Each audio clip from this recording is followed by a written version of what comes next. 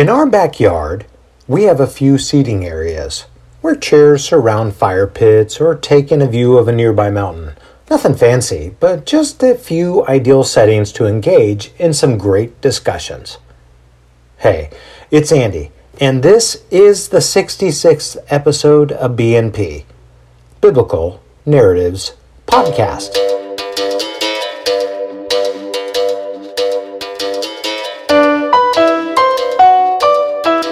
Biblical detail, historical context that puts you in the action.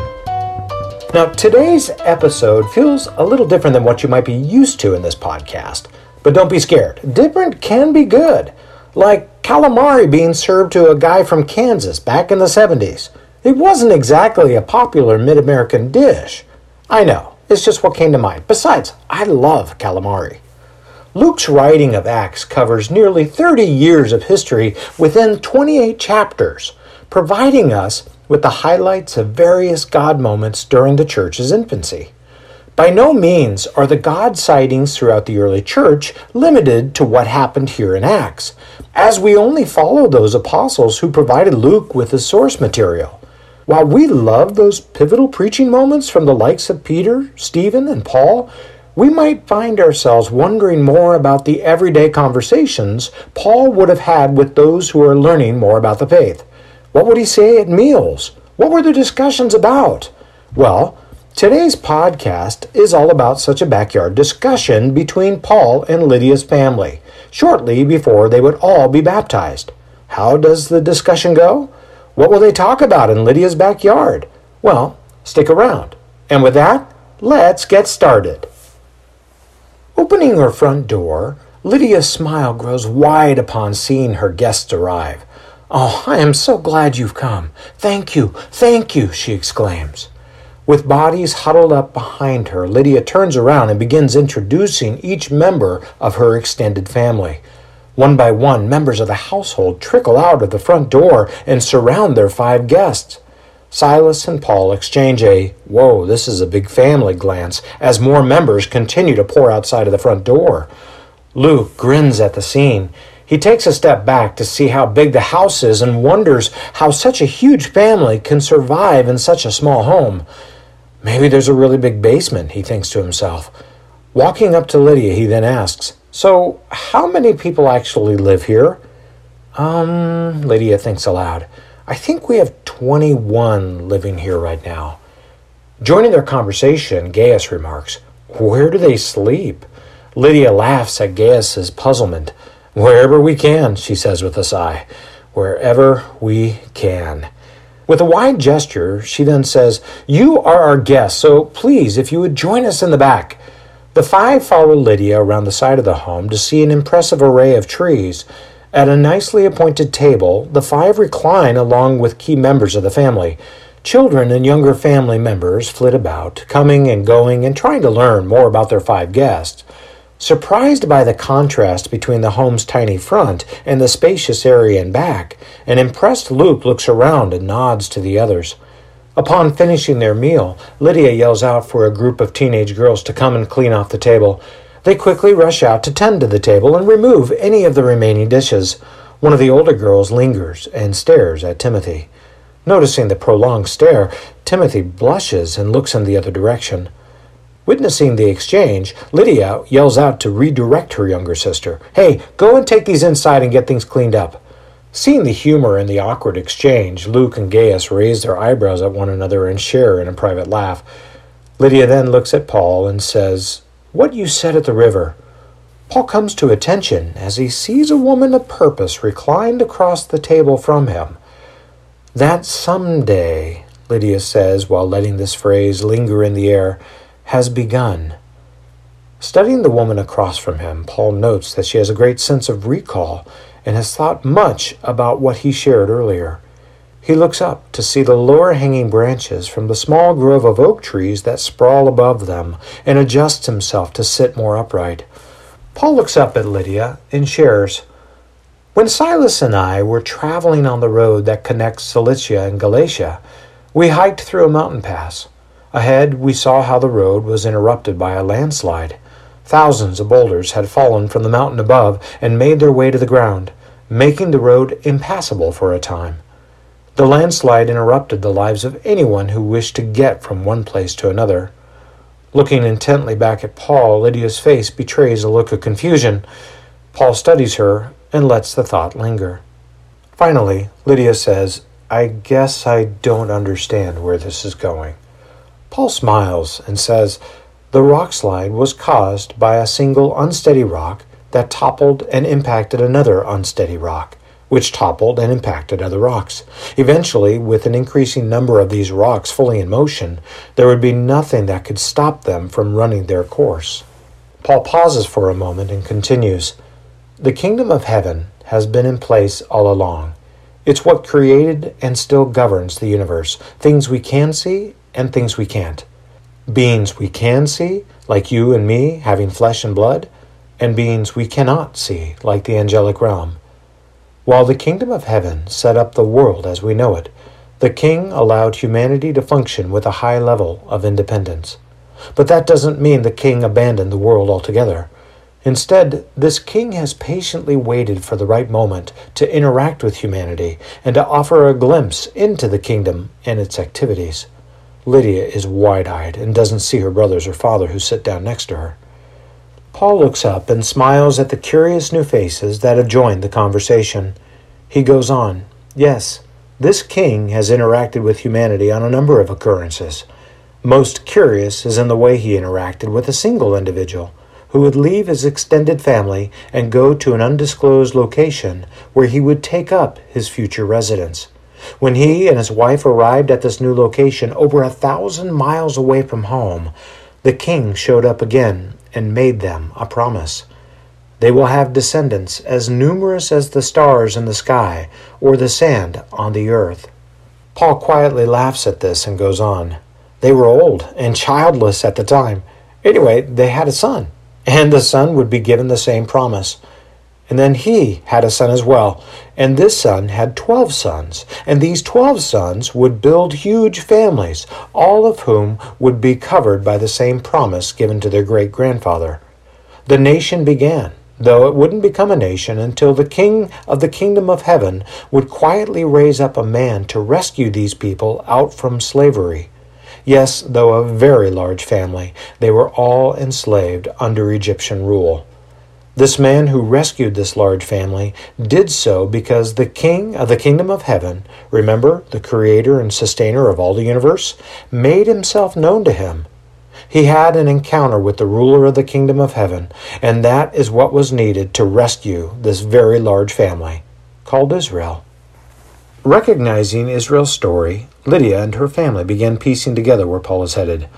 Looking around, Paul sees how his audience has grown.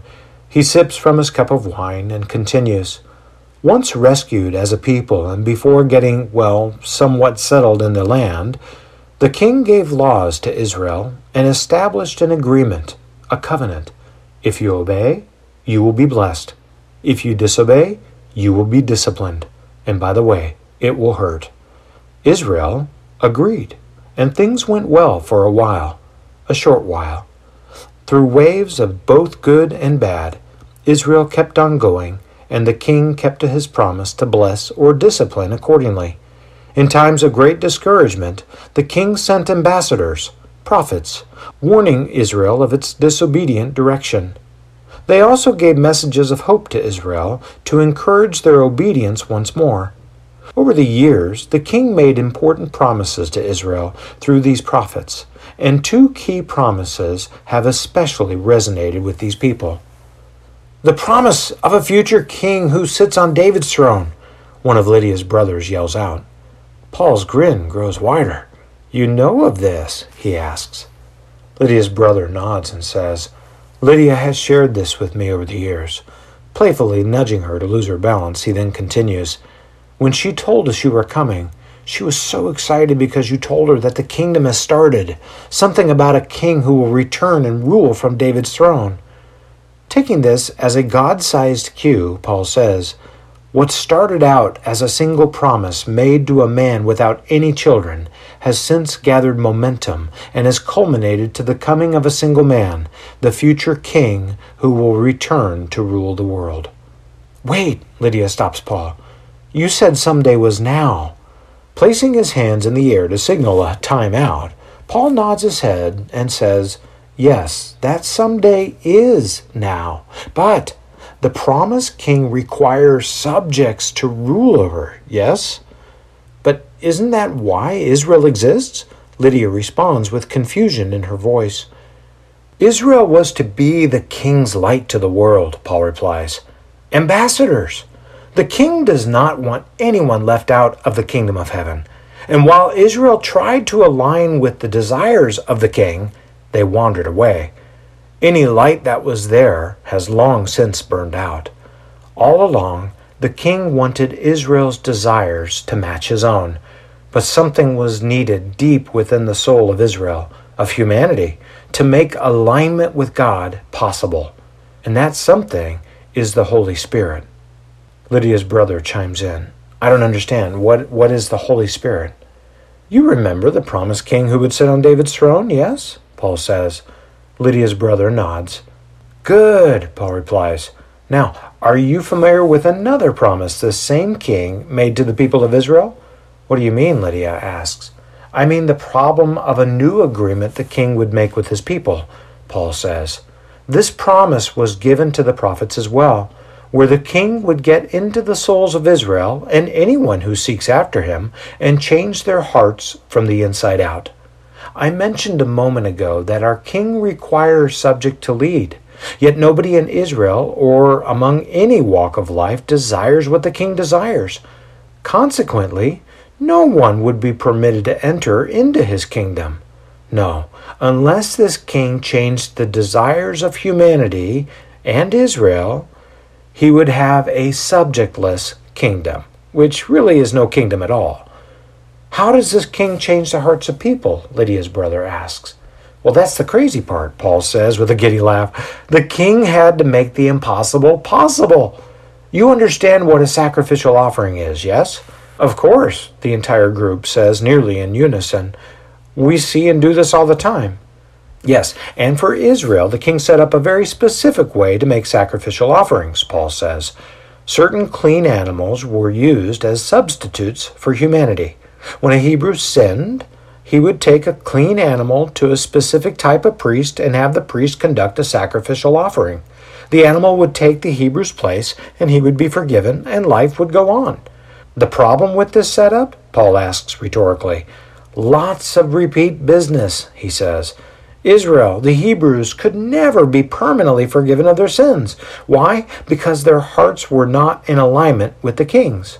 The king did the unthinkable. The king, who is without sin, became sin for Israel and humanity and offered himself as the perfect sacrifice for sin, once and for all.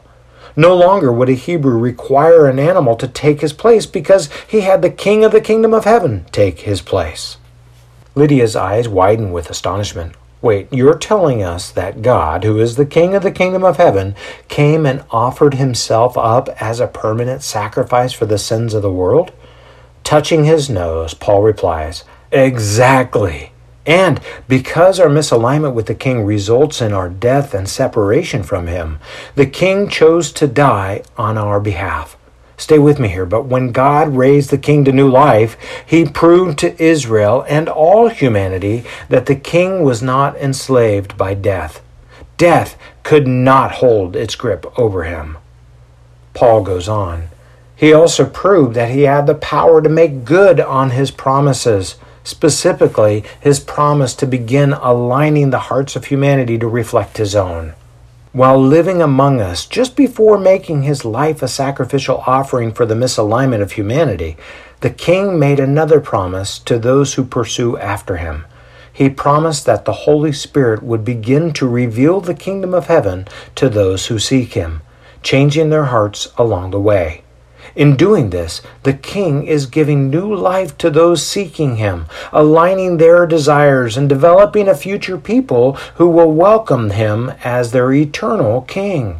Paul says as he takes a deep breath, those who welcome him will await a resurrection just like his and spend eternity with him as loyal subjects in this coming kingdom. Whoa, Lydia's brother responds. But what does this mean for us? I mean, what are we supposed to do with all this? Well, chase after the King and let him align you to his desires, Paul responds. And it all starts with your baptism and the death and resurrection of the King who poured out his own life as an offering for you. When baptized, you will take on a new identity of one who has died with this King, Jesus of Nazareth, and has been raised to new life. Well, we're going to stop here for this week. The rock slide is the movement of the kingdom of heaven and how it will, at the right time, overwhelm the earth. But this King is a compassionate King. While he will ultimately have his way, the King invites humanity in to share this kingdom with him. But we first require a change in our identity. Our sin, or our misalignment with God, requires a God-sized solution, namely Jesus taking our sins upon himself and dying in our place. And in doing so, Jesus has imputed the righteousness of God upon us along with the promised Holy Spirit to change our hearts from the inside out. While I don't think we'll get into too much more of the details here, God made it possible for us to be transferred out of our current kingdom that will result in death and into his eternal kingdom that will result in eternal life. He did this through the sacrifice of Jesus himself. While we don't know the exact conversations Paul had with Lydia, we do know from his numerous letters that he had to cover a number of areas to help piece the gospel message together. What needed to be covered? Well, that just depended upon his audience and the extent of their knowledge base. Those with Jewish backgrounds, and even the knowledge base among those familiar with Jewish history, would run a wide spectrum. They would require a deeper explanation. It's likely Paul shared a story like this in a smaller group or one-on-one discussions with an aim to cover the following topics. Now, before we get into this, I have one quick side note. I've listed some key verses on the blog, and we'll just ask that you take a look at them there to do a deeper dive.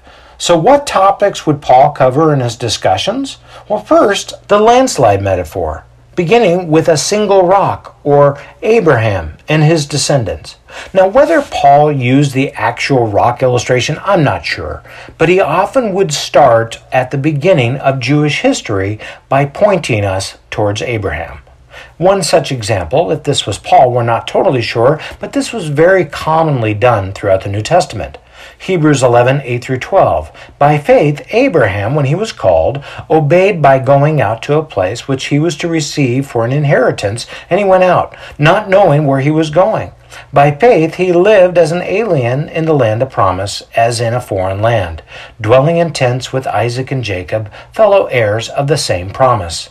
For he was looking for the city which has foundations, whose architect and builder is God. By faith, even Sarah herself received the ability to conceive, even beyond the proper time of life, since she considered him faithful who had promised. Therefore, there was born even of one man, and him as good as dead at that, as many descendants as the stars of heaven in number, and innumerable as the sand which is by the seashore. Anyways, that takes place in Hebrews 11:8-12. Incidentally, just on a side note, Daniel used a similar metaphor to describe how the kingdom of heaven would overwhelm the world. Daniel 2:44 and 45. In the days of those kings, the God of heaven will set up a kingdom which will never be destroyed, and that kingdom will not be left for another people. It will crush and put an end to all those kingdoms, but it will itself endure forever. Inasmuch as you saw that a stone was cut out of the mountain without hands, and that it crushed the iron, the bronze, the clay, the silver, and the gold, the great God has made known to the king what will take place in the future, so the dream is true and the interpretation is trustworthy. The next thing Paul would cover is Israel's history, the lawful agreement or the covenant between God and Israel, and Israel's repeated failure to uphold the law and, moreover, the heart of God. And this would be true of not only Israel, but all of humanity. Third, God's promise to King David and how the eternal throne of a coming king and rescuer would stem from this promise. We know this as the Davidic covenant. Fourth, God's promise to Moses, Jeremiah, and Ezekiel, explaining his need to forgive sin once and for all and begin changing the misaligned hearts of his subjects. We know that as the new covenant that was made possible because of the death and resurrection of Jesus. Next, the sacrificial and redemptive work of God who chose to become human, namely Jesus. Understanding how redemption would take place required some knowledge of Israel's system of worship. Next, the coming Holy Spirit and how he will catalyze the new covenant promise in the age of the Gentiles. We might know it as the church age or the present age. And last, the return of the king to destroy who remain misaligned and begin his kingdom reign with his loyal subjects. Yikes, I know, there's a lot happening here, but it shows the story of God as king and how he will bring about his kingdom. So what are some takeaways here? Perhaps the clearest takeaway for me from this backyard discussion is the charge to be ready for the return of the king. A phrase used throughout the prophets is the day of the Lord, and it speaks of a time when God will bring about fair judgment upon the earth, rewarding and punishing humanity accordingly. From 1 Thessalonians 5, 1 through 11, I'm just going to give you the highlights really quick. Now as to the times and the epochs, brethren, you have no need of anything to be written for you. For you yourselves know full well that the day of the Lord will come just like a thief in the night. While they are saying peace and safety, then destruction will come upon them suddenly, like labor pains upon a woman with child, and they will not escape. But you, brethren, you're not in darkness, that the day would overtake you like a thief. For you are all sons of light and sons of day. We are not of night nor of darkness. So then, let us not sleep as others do, but let us be alert and sober. For those who sleep do their sleeping at night, and those who get drunk at night. But since we are of the day, let us be sober, having put on the breastplate of faith and love, and as a helmet, the hope of salvation.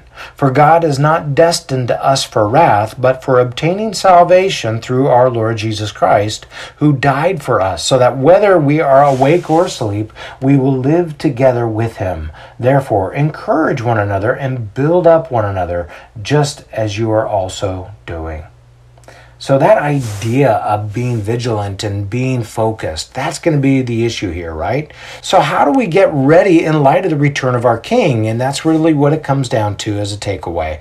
Be sober-minded and clearly kingdom-focused in your life. Remove the extra baggage that might lure you away from what is most important and of the greatest good.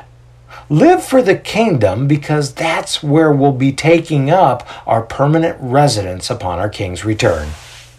I love the words uttered by the prophet Micah, which read as follows: He has told you, O man, what is good and what the Lord requires of you. Do justice, love kindness, and walk humbly with your God. Well, that's it for this week. May you walk humbly with your King, wanting what he wants. May you treat others well and try to do right by them. And in doing so, may you carry out the King's desires. So, with that, let's move forward together.